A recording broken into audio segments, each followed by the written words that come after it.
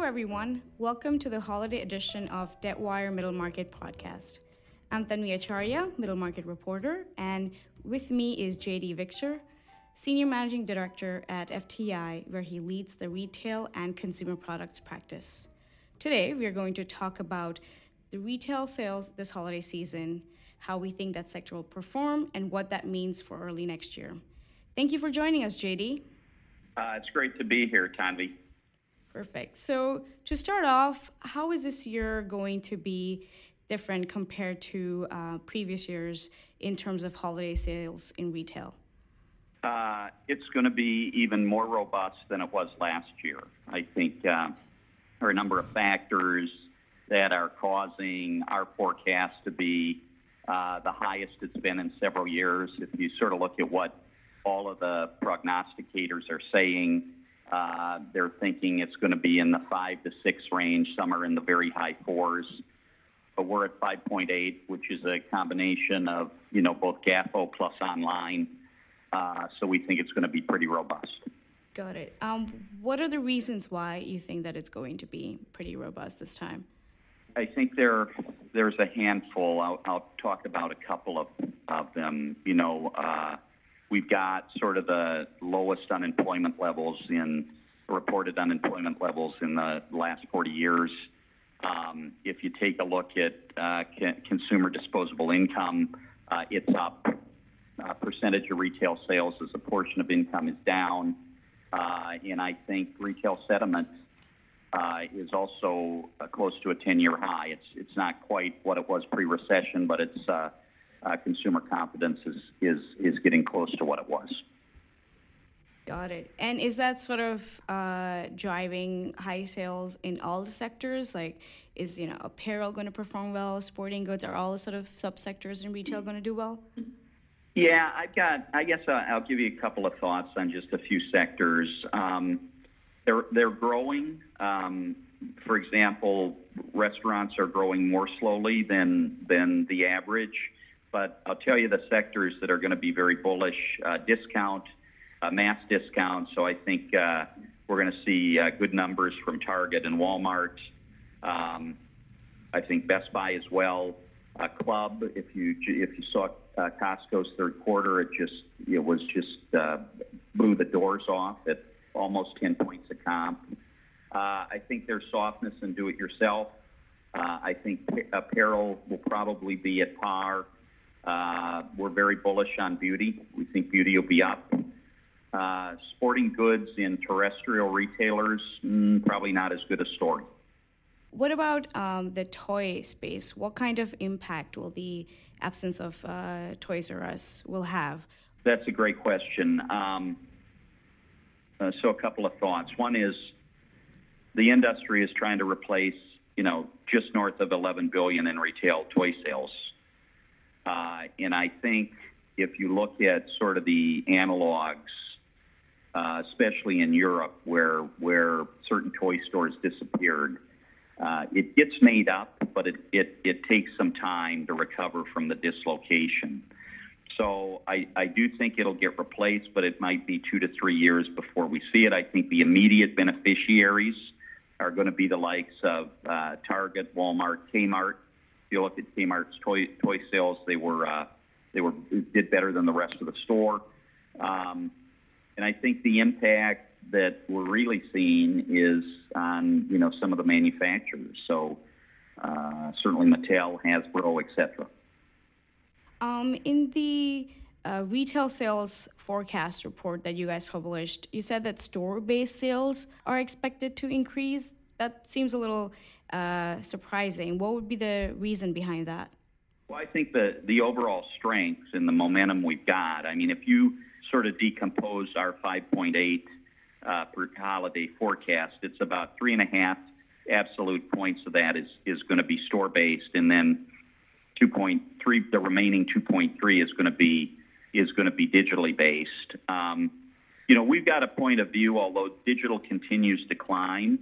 At some point, and we're seeing it now, although it'll be more pronounced in probably 2 or 3 years, a slowing of digital growth because the number is getting so large, right? We're, call it somewhere approaching 17% of the 3.5 trillion is digital sales, depending on what you include and what you exclude. So that's, call it, 600 billion-ish.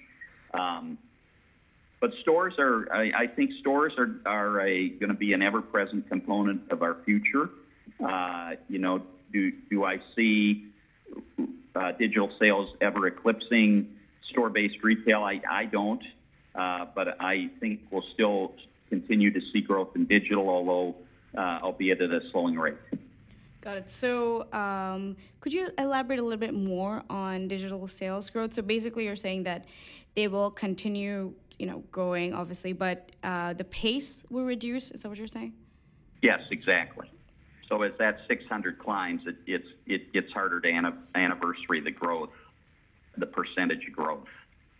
And what does this rise in sort of retail sales, what does that mean for the first quarter of next year? Would that affect sort of expectations in bankruptcy filings? Would we see less of that? That's a great question.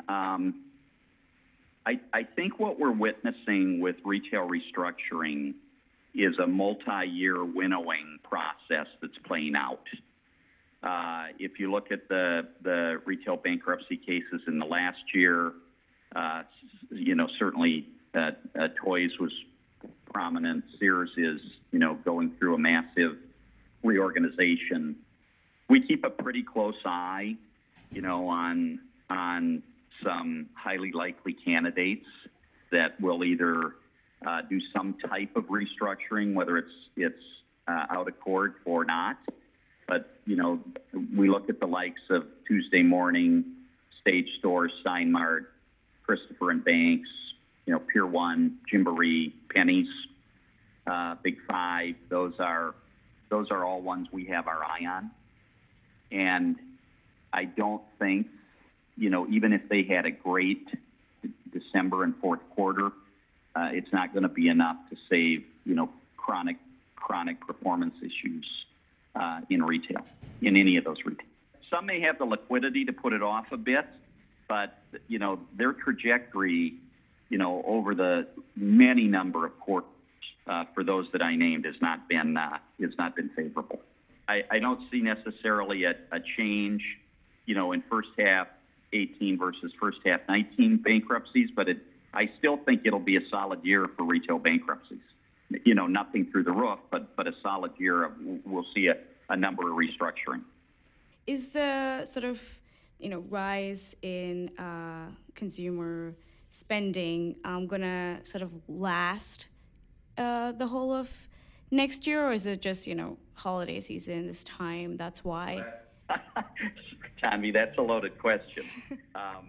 That one, there are so many factors that are going to influence consumer confidence. I mean, the policy or lack of policy coming out of Washington, the effect on just the overall economy. About the only thing I'm willing to say is we're very bullish on 2018 retail, and we're going to have to see what 2019 shapes up to be. Got it. And I know this is pretty, far in the future, but do you expect 2019 holiday sales to be maybe at par at 2018, or is 2018 like sort of a peak for now and then things might sort of go down? Just talking about holiday. If you sort of look at 2014 to 2017, call us in the fours, whether it was 4.2 or 4.5, it was in the fours. I think we're seeing this year, very, very significant, almost a very confident robustness in do I think 2019 would potentially look closer to the 2014, 2017? It's certainly possible, depending on sort of what the macro headwinds bring us in the economy.